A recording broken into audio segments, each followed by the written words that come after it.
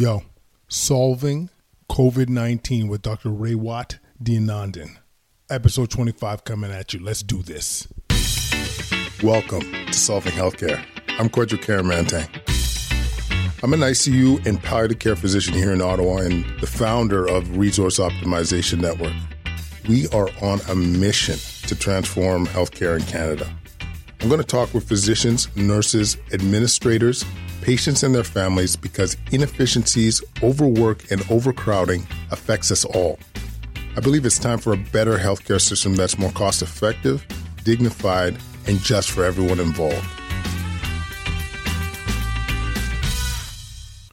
Thank you, everybody, for listening to Solving Healthcare. We're on episode 25 already, and thank you for your continued support. And we're going to continue to try and provide you with the most reliable COVID-19 material as possible. And our guest today, Dr. Raywat Deonandan, is like, you guys are going to love this episode. Like, in this episode, we talk about how social isolation is working, the importance of increasing testing, especially having reliable and quick test results. We'll talk about how, in his opinion, we're about 2 weeks away from flattening the curve. This interview took place March 31st. And we're also talking about future treatments for COVID-19 and what the possibilities are and much more. What was great, though, is at the end of it all, he really left you with a feeling of optimism, which is something I feel like is lacking in this conversation. All right, let me tell you about our sponsors before we jump into it. BetterHelp. I love these guys. This is an online counseling service that provides accessible, affordable, and convenient counseling to those in need. And whether it's a struggling teen, whether it is couple counseling, whether it's healthcare providers that are struggling with compassion fatigue, they provide all these services. And this is through video chat. This is through texting. This is through email. This is through phone calls. So it's convenient. It's reliable. They provide an amazing service. So use promo code Solving Healthcare and get 10% off sign-up fees. I'm super excited to tell you about our second sponsor, Audible.com. And I don't know if a lot of you are book listeners, but I've transitioned to listening to most of my books about 5 years ago through Audible, and it's completely changed my game. Like, I went from reading a book a year on vacation to listening to anywhere from 12 to 18 books a year. And honestly, I don't know if we'd be doing this show right now if it wasn't for some of the books that I listened to, for example, the 4-Hour Work Week or the 80-20 Principle. All these had helped enhance my productivity. So I'm a big fan. I know my wife, I know my mother-in-law, we're all Audible members. So, if you use the link attached to the show notes, you get a free month of the Audible service. And if you do sign up, you get a book a month plus 2 Audible originals a month plus 30% off any additional books that you purchase. So I love these guys. I love this service, and it's a game changer.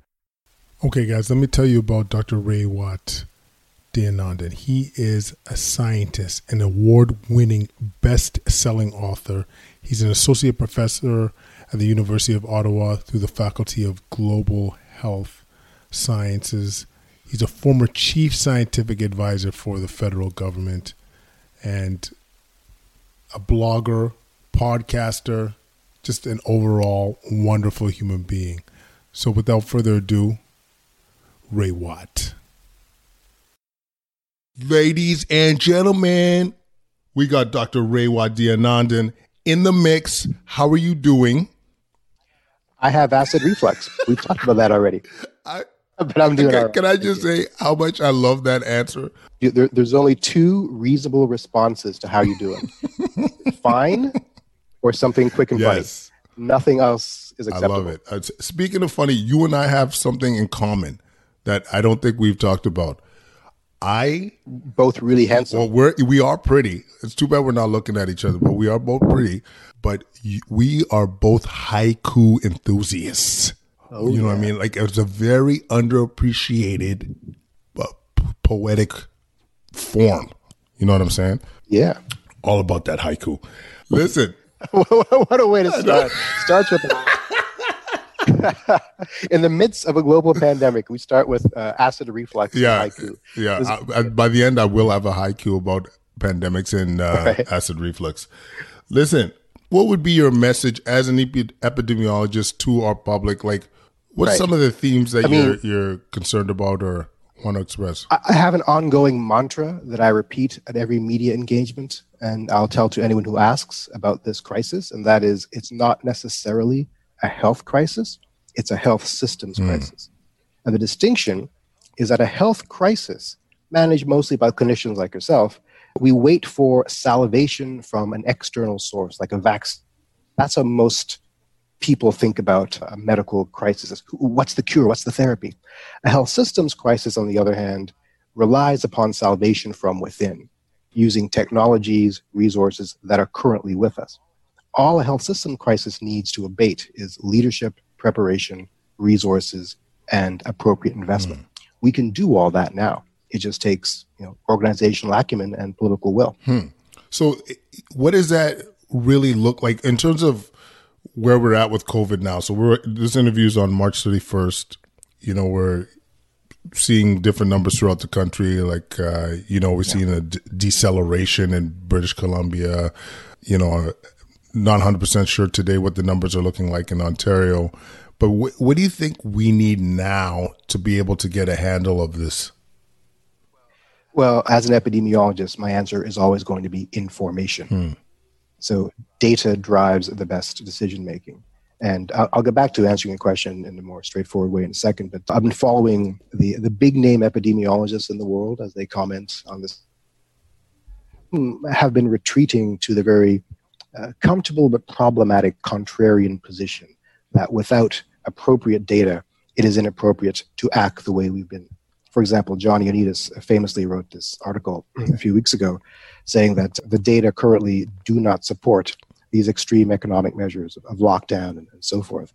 And the pushback, I think, is that in absence of perfect data, we make decisions based upon what's available. And the temptation is to view all of this through a evidence-based medicine lens, which has a high threshold for action, rather than a public health lens, which has a low threshold for action. All of that is to say, ideally, we would need better data collection regimes in order to guide decision-making down the road from an evidence-based lens. Right now, we make do with what we have. Right? So what do we have? We have some caseload information from the sporadic and inconstant and non-ideal testing that we currently have on this country. Given what we see from this inconstant, sporadic, and imperfect testing, we see spiking in some jurisdictions, but the expectation is that the curve is going to bend in 1, 2, possibly 3 weeks. At that point, what we need is an outrageous military-style deployment of public health infrastructure that we've never seen before. And that public health infrastructure at its core is all about testing. Testing. That's how we get out of this with the technology that exists today that is testing. We just got to buy a bunch of tests and deploy them strategically. So there's so many questions here. So you think with our current measures, with our social isolation, in your humble opinion, it should have some impact on the curve? I think so. That except if people aren't taking the distancing and the isolation seriously. I mean, the two models are the suppression model and the mitigation model. Mitigation model is social distancing, or physical distancing as we call it now. So, reduce the rate of spread and therefore the rate of new case production. And you maintain the new case production at a level manageable by the healthcare system, but you still intend on infecting everybody eventually, right? And that's going to have some kind of disarray in the economy lasting many months possibly. The other model, the suppression model, has a hard lockdown, and we force the rate of new cases to dwindle down to a simmering boil in a matter of weeks. I think that's kind of where we're inching towards now. In absence of that approach, we risk having economic impacts that might be almost as bad as the disease. You had Paul Offit on last week, and that was a great interview. Thank you. I listened to that with great intent. And he made an interesting point. about just that, about we need to pay attention to the public health impact of our intervention itself. That's coming for sure. So given those two options, suppression and mitigation, I think right now we have to think strongly about hard suppression in order to soften the economic blow. But the reason that epidemiologists early on, at least some, particularly the ones in England, were pushing for the mitigation path was that the suppression path means that you get the number of new cases down to a simmering boil, but they're coming back in a couple of months, right? So you have these rolling waves of suppression and relaxation, whereas the mitigation approach doesn't. This only works, the suppression only works as a long-term strategy, in my opinion, if we follow it up with this enormous flood of testing, contact tracing, and public health powers. Wow. Kind of like what they do in Singapore and South Korea. Wow. A whole bunch of other questions like, what are the cultural and political differences in these countries and how do we make it happen? No, but I mean, sorry to interrupt, but I think part of coming up with the answers to know just the general principles, because a lot of the times we have these conversations with the short-term consequences in mind, not thinking of the long-term implications. So what I like that you mentioned about the suppression is being like verbalizing that this doesn't fix the problem, that this can come back. You know what I mean? Like, I don't know if the general public thinks of it this way. And so this is why I think it's important to mention like the value of why we need to have testing as a key measure to be able to manage these things.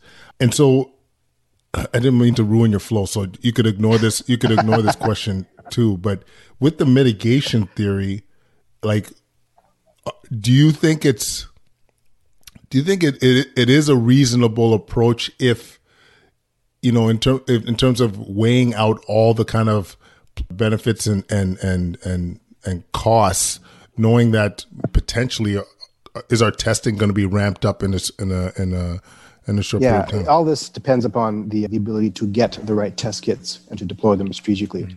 And I think it's the right path, the suppression and testing path, because our biosciences sector is up to the task. And we see the major countries, US, Canada, Britain, investing heavily in getting those tests on the ground as quickly as possible.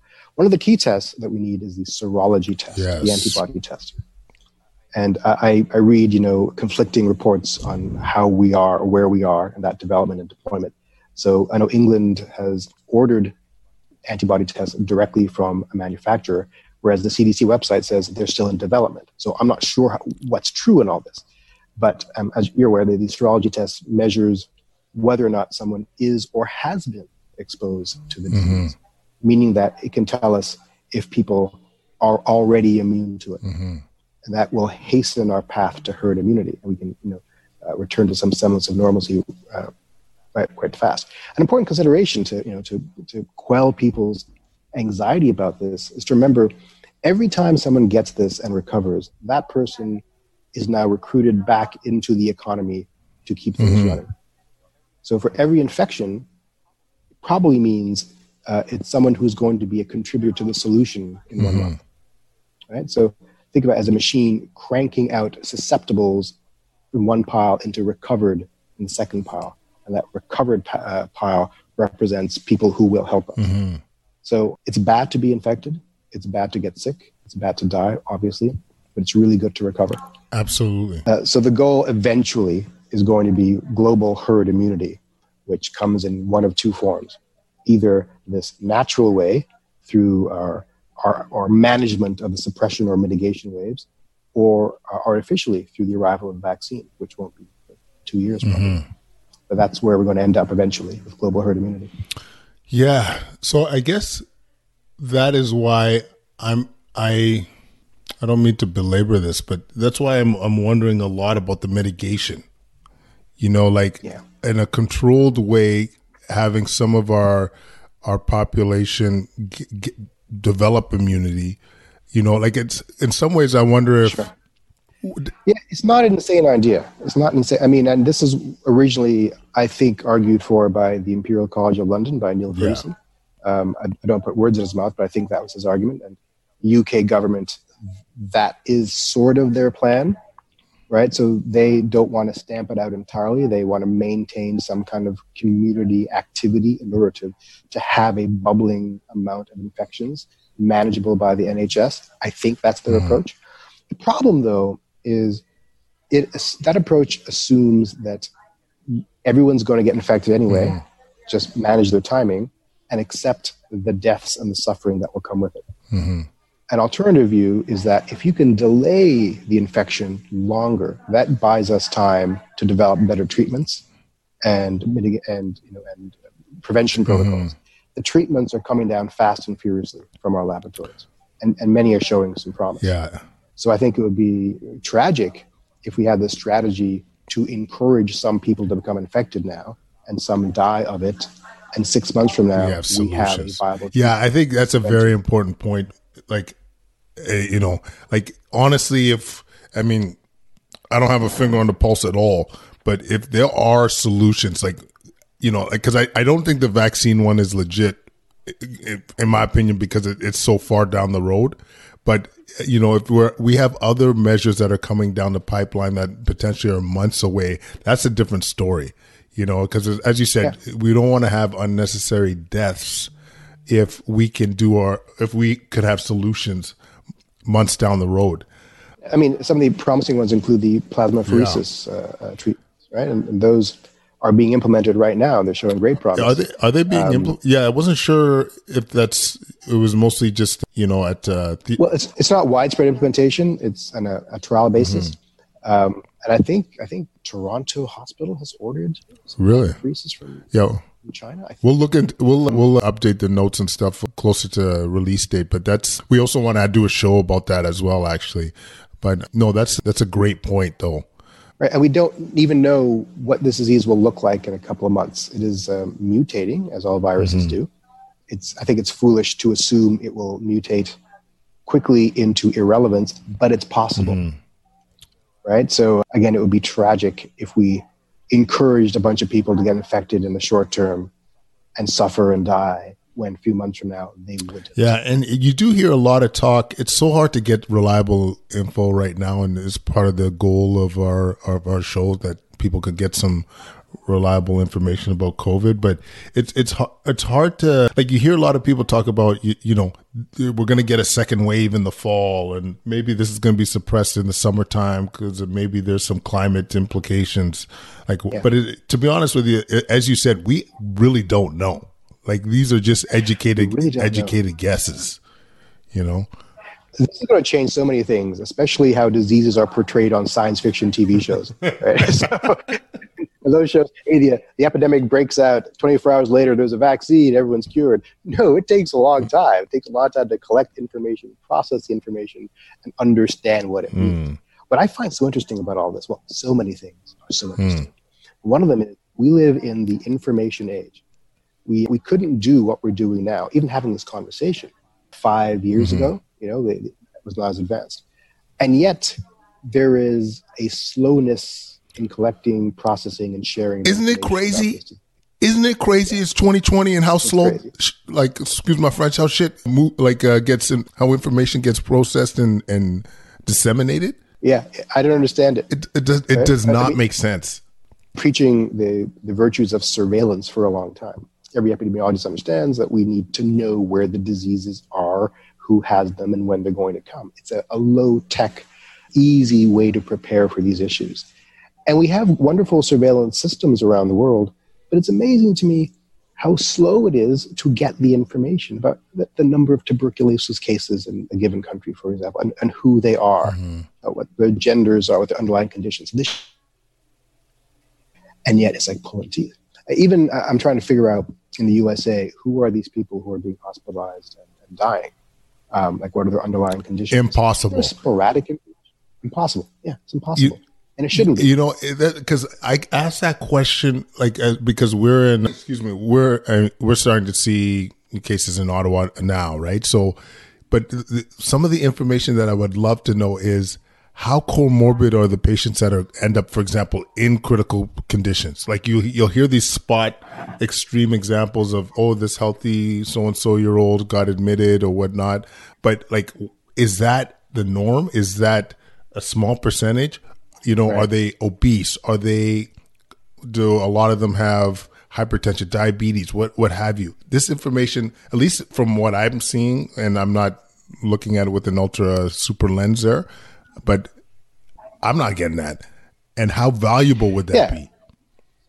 So this is a health systems failure because the information exists somewhere in the system. It's not being concatenated and processed in the appropriate way. It's not being given to the people who need to know it. And imagine, think about how that information could be well applied. It could be well applied for planning purposes, for staffing your hospital, and it can be well applied for how we plan our approach to the epidemic as well. A lot of people keep asking me, why don't we just, lock up the vulnerable, let it run rampant through the community, and the non-vulnerable will become immune in 2 weeks, and then the vulnerable are safe. And my answer is always, who's vulnerable? We don't even know, right? We assume it's the elderly, but it's not. We assume it's the immunosuppressed, but it's not just them. We would know if we had this information, but we don't. So that kind of information, if it was at our fingertips, could be a game-changing lever on the strategic choices we make at a public health level on how to put an end to this. I mean, you and I don't know each other, but one of my big passions in research is big data, like doing a lot of big data research and how, to be honest with you, even in Ontario, through ICS, there's a ton of amazing, beautiful data that people just do not tap into.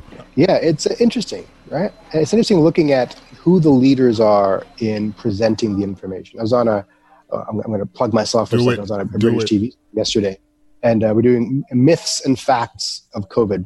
And where's I going with this? Oh, yeah. One of the questions was, where should people go for information about this disease?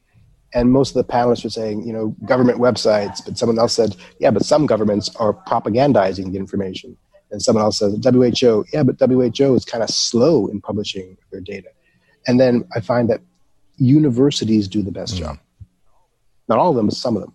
So there's some key loci in the community that are processing data very quickly and sharing it in novel ways, like data visualizations and interactive maps. And that's very inspiring. It's interesting to me that on the one hand, you have highly responsive and highly technological methods of engaging the public and researchers with prime data. On the other hand, you have a failure of our old institutions, like public health, like government, to get that same data out in a way that is inspiring and useful. If you go to, public health PIAC website, and I'm not criticizing, like God bless them, everything they're doing right now. But the kinds of data that they're releasing to the public, highly processed. And from a researcher's perspective, I can't extract what I need from it. Whereas the data that Johns Hopkins produces, or some of the data visualizations from some labs from U of T, is useful.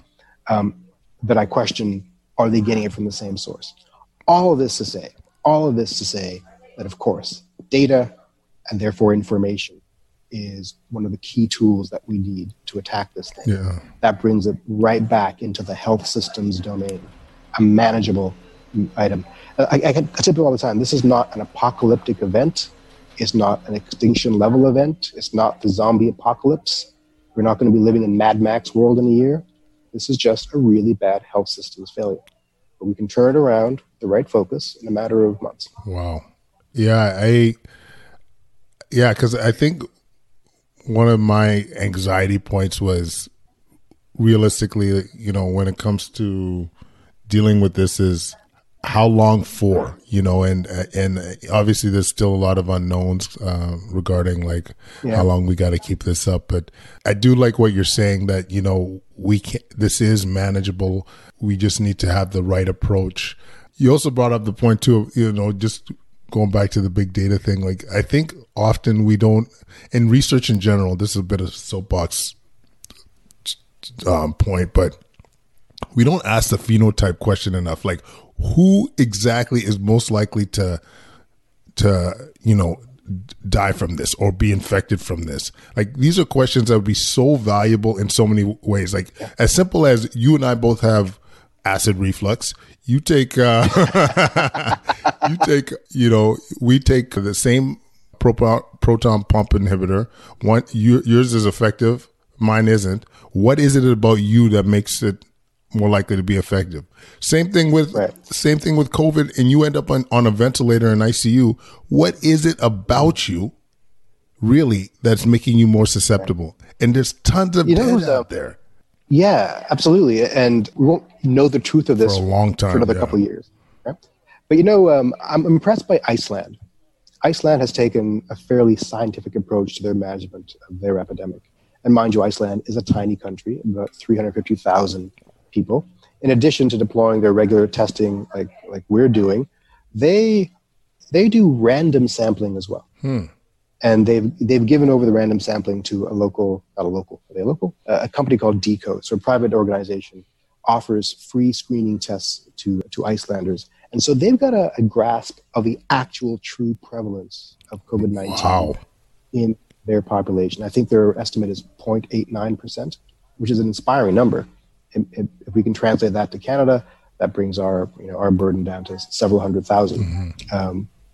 Is that right? I can't do math right. Right. So that allows them to strategically target which portions of the country need the most public health investment. Wow. Which ones probably need to be more isolated or quarantined.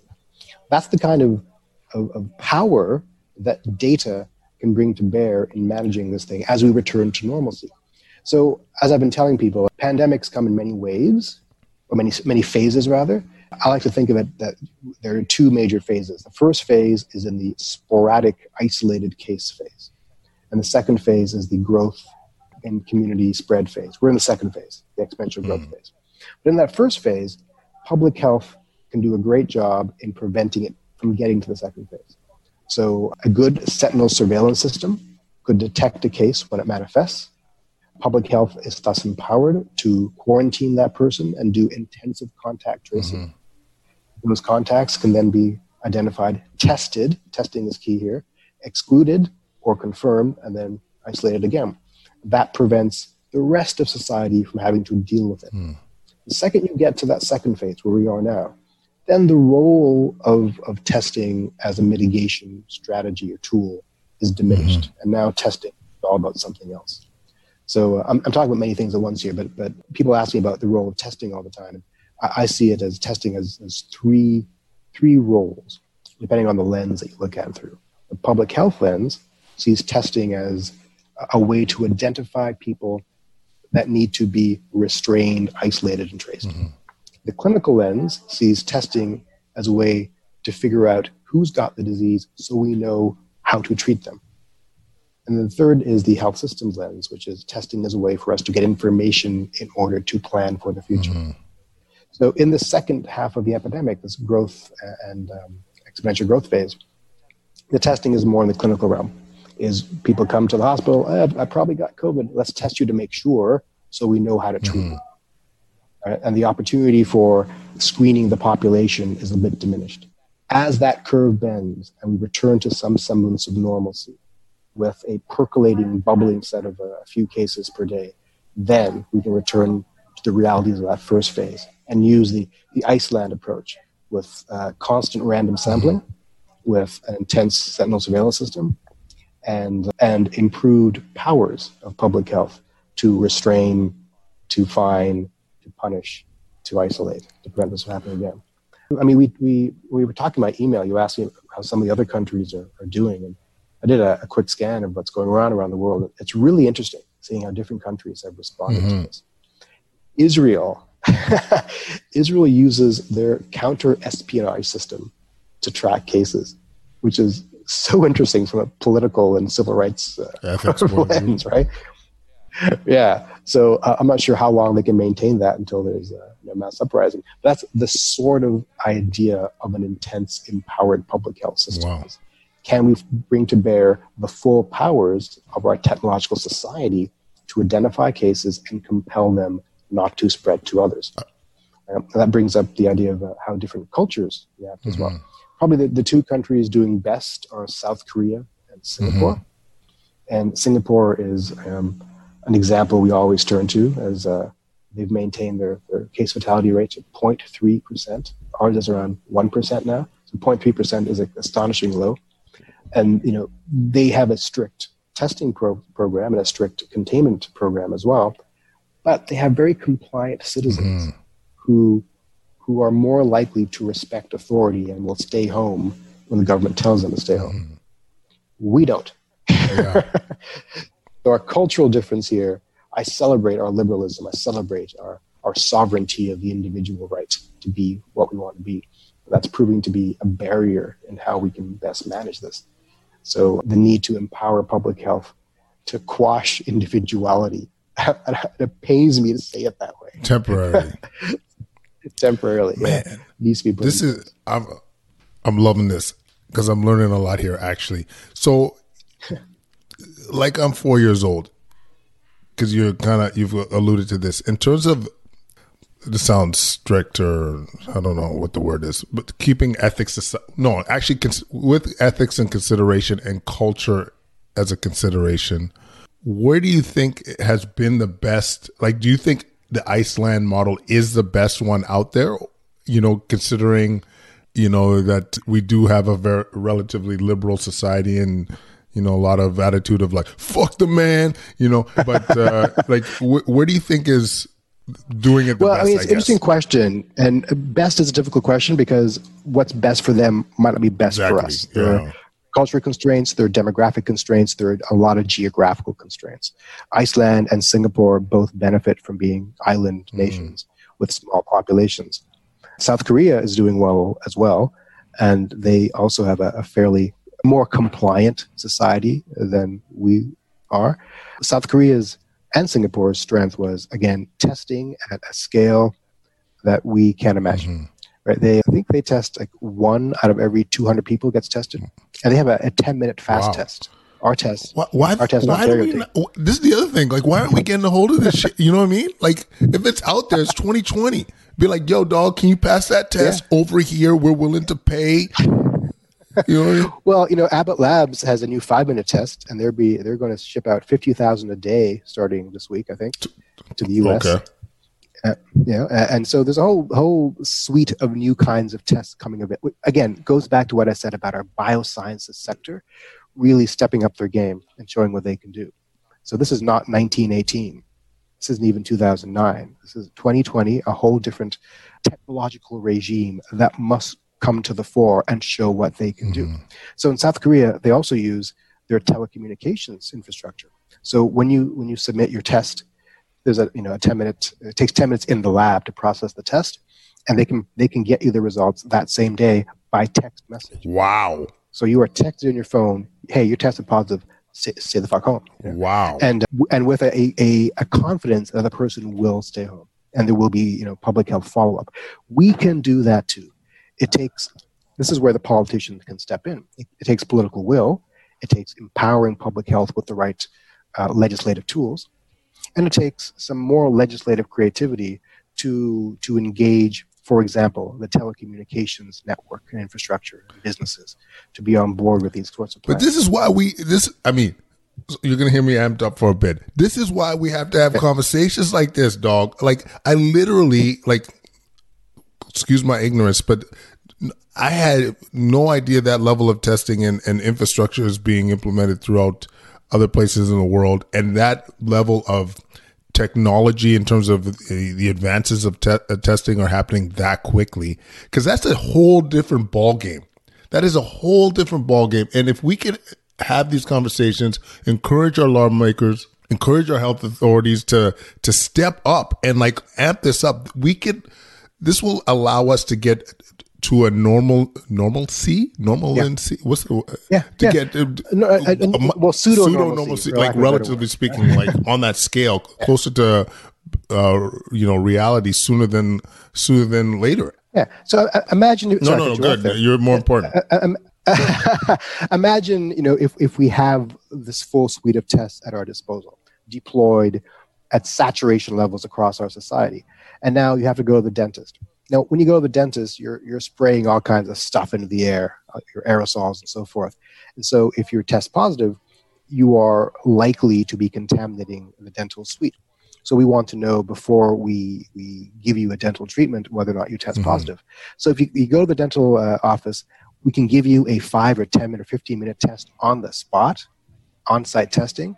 You sit in the waiting room. 10 minutes later, you know if you're positive or negative. The dentist knows whether or not they need to get fully gowned to treat you and disinfect the room, right? That takes a little more time, but you can still get your service. Exactly. You could still get the service. Like right now, there's people that are not getting their semi-elective cancer surgeries. They're not getting their hips done in March 31st, 2020. And if we had those rapid testing, like right now, everyone in the OR, you're assuming they potentially have COVID because you can't get the testing that quickly. So you're getting more PPE, more way less efficient, less cases being done, more people suffering, less people that are active in the economy. Like what you're throwing down is the ticket, Ray. It's the ticket. Take it, exactly. Imagine, a nurse going to the hospital. She does a quick finger prick plasma test for either for antibodies or for RNA fragments, and can know in 15 minutes if she is safe to go into the hospital to give care. And that would be a daily basis. If you test negative today, you may not test snap, right? Tomorrow. How many of us are initially too had to be self-quarantined and part of the workforce that had to be put at home and not being able to help out because of potential exposure. And now you want to be able to in case we do get we'll talk about projections in a bit, but in case we do get hit hard, not having that manpower, we've seen that in Seattle, we hear that in New York, working crazy hours, you hear it in Italy. And to be able to have that testing, to be able to come back and contribute and help out everything. Yep. So that's again the health systems angle of it. At an epidemiological population angle, what's coming soon is the home-based test. I think that's being rolled out in the U.S. That is right? Money right there. So that's legit happening. It's legit happening, right? So I think 3 companies have been cleared by the FDA to start shipping their stuff. So you order the test at home, you do your swab, you send it by mail to the lab. A few days later, you get your results back. Are you negative? Are you positive? Now, imagine that as a serology test. Well, that changes everything. Boom. Suddenly, are you immune? Yes or no? And then maybe we can issue some sort of identification card. I'm immune. I can go to this concert. I can go to this. Yeah, you could go to run the jewel. You know what I'm saying? Right. Yeah. There's going to be some fraud issues. Yeah. Clearly, but it's a path forward. It's better than where we're at now. That's right. So, and I bring all this up. This isn't science fiction technology. This is technology coming down the pipeline now, and some of it exists now.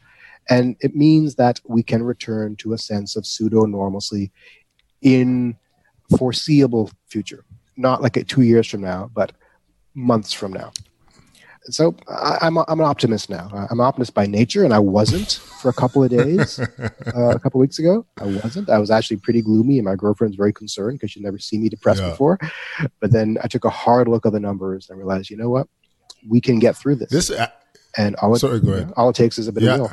All it takes is some will and planning. Yeah, and honestly, conversations like this, getting the public more informed of what the power of public health is, people that are more influential than any of us might be able to promote and advocate for some of these tools and tests to get to the forefront, There are a lot of reasons to be optimistic. I mean, there is, again, the flotilla of tests coming our way. Did you just bust out flotilla? Again, is that what you just bust? I busted out flotilla, yeah. There's the pantheon of new treatments that is readily becoming available. I'm all about flow. I'm going to bust that out. You check out that flotilla coming through. Yeah, I dig. Right? And I forgot what I was going to say. Optimism angle. Oh, and then there's, I don't think that weather is going to change this dramatically, but there's some data suggesting that the increased temperature and increased humidity will decrease transmissibility by a measurable amount. As the summer months approach and people spend more time outdoors, transmissibility will also diminish. So there's positivity there. And then there's the idea of the virus mutating slightly. Over many generations, most pathogens mutate towards less lethality because the environment selects for those ones that do not kill their host. Right? And so eventually that's what's going to happen here. So again, this is not an apocalyptic event. This will be fine. No, that is, man, I'm getting up and ready to do some jumping jacks after that. Or roundhouse kicks, as we talked about before. Right. I mean, but having said that, there's still people suffering, and there's still people losing their jobs, and I think about them every day. So this is why we need to find a path forward that gets us back to pseudo normalcy as quickly as possible. Yes, this is why we got to hustle. Like, I mean, thanks for listening to that Paul Offit one. It was just kind of, for me, it was about, maybe thinking about some solutions because of how long we might need to be socially isolated, or even getting our society collectively to hustle to solutions. Like, what are we going to do to really deal with this? Because I know in my inner core, I do think people will suffer and die if you have prolonged social isolation. I truly believe that. And so, I think this is why it's important to have these conversations, and it's important to act and get the ball rolling. Because we're both in Ottawa. It's red tape capital of the world, and one of my other concerns too is that we don't get caught up in red tape when it comes to innovation, like what we're talking about. Like, of course, we want to make sure the test is reliable. We want to make sure the test is safe, but don't get too caught up in having 9 administrators having to check off on something. Here's a scary but probably true statement that I may regret in a few months, and that is, in the long run, it's probably cheaper to pay off all the liability lawsuits coming from failed tests than it is to sustain this assault on our economy much longer. No, it is controversial to say that, but there is some truth to that for sure. Like, I think when it comes to when you're in a situation where you're desperate and you things can't be as vetted as you like, and time is of the essence. I think it just comes down to what are you make a shared decision making process. Like, what risk are you willing to take for us to keep going? On that note, I don't know if you're aware, but there is a proposal for a challenge trial for one of the new vaccines. A challenge trial is it skips through the phase 3 safety trial and efficacy trial. And this is put forth by Mark Lipsitch of Harvard. And it says, if healthy volunteers are willing to accept the risk of possible death and other bad effects by an untested vaccine, they should be allowed to do so, in this case, if it hastens the arrival of an effective vaccine to save all of humanity. Wow. That's their argument. Talk about throwing down some ethics. Yeah, I admire them for putting this in writing and for putting it out there and see what the world thinks. Wow. I wonder what the opinion is, because my personal opinion is that because the virus is not ultra lethal, for me personally, there's zero chance I would put myself at risk for that. Like, I know that there's a lot of people that are at risk, but as a relatively healthy person, I don't know why I said relative, I'm healthy. Yeah, for me personally, there would be zero chance of putting myself at risk. But maybe there's, there are better people out there. There are better people out there. Also, there may be, incentives. Yeah, of course. Financial or otherwise. That does bring up some ethics. Absolutely it does, right? So who will take that bait? It might be the people who are struggling to pay their bills. Then you're taking advantage of people's, financial vulnerability. So this whole crisis is going to be fed upon by academics from all stripes for decades. No kidding. Wow, that man, Ray throwing knowledge throughout this show, dog. This is phenomenal. Let me pick your ear on the projections. So, in terms of the way things are going now, and I'll let you answer this any way you want to. Say if we, in our current state with our current social isolation processes, what you think the future looks like, or if we weren't as aggressive, say, as our counterparts in the States, or the extreme example in Italy, what Canadians would expect? However you want to answer that, I'm happy with. Okay, let's start with what would happen if we had done nothing. Right. So some quick calculations. We have a population of about 37 million. If we let the disease run rampant, it'll probably stop when we achieved herd immunity, which is like 60% of the population being infected. So 60% of 37 million is 22 million. I think our hospitalization rate for this disease most recently is 6%. So that would mean over 1 million hospitalizations in a country with 57,000 beds. So that's not a good thing. And if we use our current CFR, which is CFR is the case fatality rate, for people who don't know, of about 1.1%, that would mean over 200,000 deaths. But given that the hospitals would be overrun, the CFR would be higher. And if you were to use the global CFR average for COVID, which is about 2.3%, we're looking at 500,000 deaths, if not more. So if we were to let it run rampant, I think within one disease cycle, like 2 months, you're looking at 500,000 dead Canadians, right? Which is not good. And if I'm wrong by a factor of 10, it's still crazy. Then you're looking at 50,000 deaths, right? Which is not great. If I'm wrong by a factor of 100, you're looking at 5,000 deaths, which is not great. So either way you look at it, doing nothing is not an option. So that leads us to, now that that first phase of the pandemic is done and the options for testing and isolation are off the table, all we're left with is distancing and or lockdown. So that takes us to the modeling. And I'm not a disease modeler, but I've dabbled a bit. And we talked offline that my one paper on disease modeling was modeling a theoretical extraterrestrial disease. Dun, dun, dun. Which will be a future podcast, I hope. That'll be interesting. But the way that we think about disease modeling is we envision 3 compartments: susceptible people, which is everyone who can get the disease; the infected people, those who got the disease; and the recovered people, those who got it and then got better. And from the infected, you also get people who die, right? So and who are hospitalized and then die. So if you picture 3 pools of people flowing into each other, that's kind of how the formulation of the math was first achieved, by looking at engineering, flowing of water from compartments to other compartments. So we call this the SIR model: susceptibility, infectivity, and recovery. And to do that appropriately, there are at least 2 differential equations that we model. One equation for the flow of the susceptible people to become infectious, and one equation of the flow of infectious people to be recovered or sometimes to die. But some of the new modeling techniques, one is pioneered by David Fissman, who's in the news a lot these days because he developed something he calls the IDEA model, IDEA, which stands for Incidence, Decay, Exponential, and Adjustment. And the brilliance of his model is that it accounts for an intervention.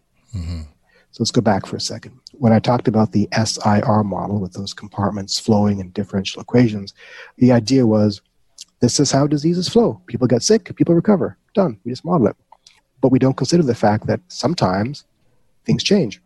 Sometimes the disease changes, or hospitalization interventions changes, or public health interventions cause a change.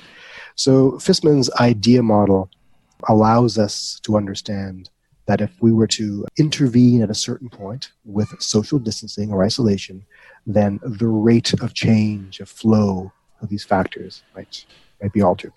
So a lot of us have been messing around with his IDEA model, and he's one of the leaders in publishing the BC projections, showing that that British Columbia might have leveled off and might be diminishing as a result of his model.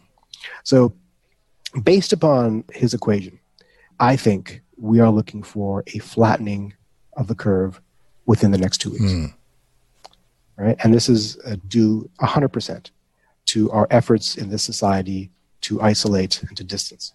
That's why I'm so furious every time I hear stories of a house party somewhere in Gatineau or some kids got drinking in the park together. It's like, dude, every time this happens, you lengthen everyone's stay in lockdown by another couple of days, if not longer, every single time. So a friend had asked me some weeks ago for some positivity out of all this, and I wrote him some schlock, not schlock, actually good words, about how this is an opportunity for humanity to be heroic at a level and in a way that no previous generation has had before. Other generations, when called to serve or to be heroic, was in wartime very often, where you're called to kill people, which is innately go immoral. on a boat. You know what I'm saying? Get away from your family, not knowing if you're going to see them again. 100%. 100%, right. Whereas this time, you're being asked to do something innately good. There is no downside to this, no badness to this. We're fighting an inhuman foe, a viral foe. Stay home. Yeah. Right? So it's an opportunity for everyone to come together as one enormous army to fight one insidious creature that deserves to be killed. Wow. A virus. Right? No, there's going to be no PETA rights asking them to preserve the rights of the coronavirus. And sorry to interrupt, right? But just to reinforce your point about if we're, 2 weeks away from flattening the curve, like in acute care, I can speak for in Ottawa right now, we are managing. You know what I mean? Like the hospitals aren't being overrun. Our numbers are quite reasonable. And so like if we are legit in a couple of weeks able to have that curve flatten, we could cope. You know what I mean? Yeah, won. And so like just to inspire some other cats, like, yes, we're not going to war. You're just having to stay home, dog. But two, like what at a hospital level in March 31st, 2020, this is working. Okay. So like, let's keep it up, yo. Let's keep it. Now, of course, the other shoe is that we can't keep this up forever. Yeah. The economy will collapse. People's mental health will suffer, all this stuff. So we need a staged re-entry into society soon, with probably by the end of next month, that should begin. And that staged re-entry begins with the least vulnerable of us, to the extent that we're able to identify those people, and probably begins with healthcare workers, other emergency workers. And then as the summer unfolds, more people return to work. And again, when the serology test gets here, that will be the game changer. Not the vaccine, the serology test. Right? That's what people should look forward to. Is it a fair question for you to ask, like, if you were to, like, you kind of answered this, but, if you were to lead the staged re-entry into normal life, like what your approach would be? I don't know, man. It's a good question. And I think you begin, obviously, with people who have recovered from the disease. Actually, that's a good point. That's a really good point. And with the assumption that they're immune. Maybe they're not. If they're not, then we're really screwed. So let's assume they are.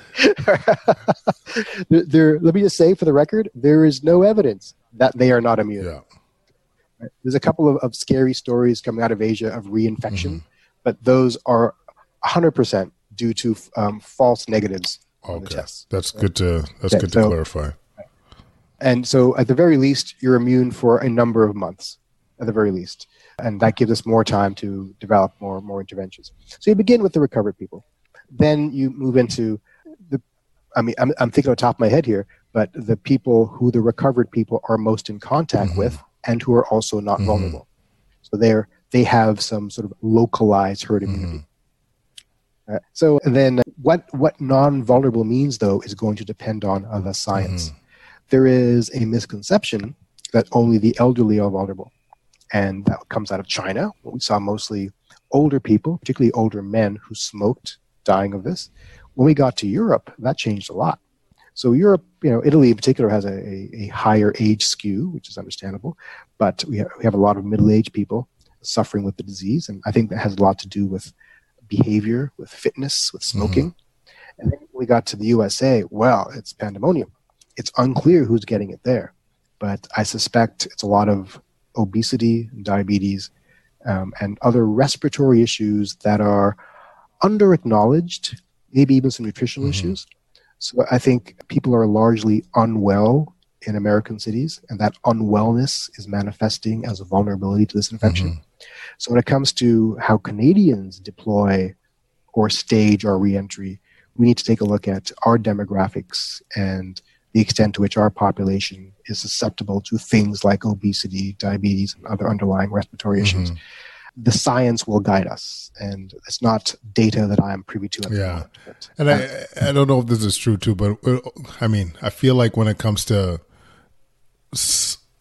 like steps similar to this, almost nothing is nuanced. So, I do think when often government or public health, that I should say government, would reintroduce some level of normal, like going back to regular life, they'll try and it will be a group. Do you know what I mean? Like I see it being like, I don't know, kids could go to school, or maybe, as you said, the people that have known to be infected. It's just the problem is like, how are you going to identify them and all that stuff?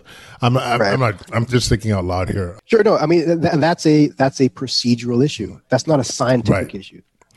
That's an administrative issue that can be solved by our overabundance of administrators. Right. Well, one thing we do not struggle with is a lack of administrators. Yeah, I mean, schools have to reopen, daycares have to reopen. Yeah. I mean, I'm a university lecturer. Universities are going to reopen in some capacity come September. Something we are not closing. Maybe online classes or some limited in-person engagement, but that's going to happen. We have research agendas that require people to be in the labs producing knowledge. That's not going to slow down or stop. So yeah, that's the way it's going to work. And by the way, we talk about the soldiers and the heroes of this crisis. We always talk about the healthcare providers. Number one, absolutely, that's the way it should be. But I want to point out that there's an army of unseen people keeping our society afloat, especially at nighttime. Anybody in a high visibility jacket is a hero in my book. 100%. We at Solving Healthcare have been trying to, improve morale and support some of those frontline workers. And, we started a project where we feed our frontline workers and support families also that might not have as much resources as others. But yeah, luckily the cleaners, the chefs, the drivers, all these people, exactly. Cashiers. Luckily, there's been a lot of initiatives, not by us, but by some other people throughout the city to support exactly what you're describing, like the person working even at Starbucks right now, or delivering your food, like they're putting themselves at risk, and absolutely, and their families are at risk. Exactly. So I'm really glad you said that. And to be honest with you, we're also not mentioning some of these behind the scene like people like yourself that are giving us more knowledge and the science. But to be blunt, though, I'm not at risk. I'm at home comfortably behind my computer. For sure. Data. But what you're and being well paid for it. So don't feel sorry for me. What you're doing is helping regardless. And I think it needs to be said. Ray, I got to thank you so much for doing the show. I learned so much on this episode. And I got to tell you, it was empowering. And like, not just empowering, it's like hopeful. And there is reason to be hopeful and optimistic. And you really hammered home some points that I think we're not talking about enough. And I can't thank you enough for this. And I'm going to tell you, we're going to be doing this again, son. This was knowledge being thrown down like mad crazy. So yeah, I really think I feel 20% cooler just being in your presence. Like your coolness has rubbed off on me. Oh, it's contagious. No, it's contagious as COVID-19. Stay home. But I really appreciate you doing this. And honestly, thank you so much. Thank you. All right. Thanks, everybody, for listening to our conversation with Ray today. This was awesome. I hope you guys enjoyed it.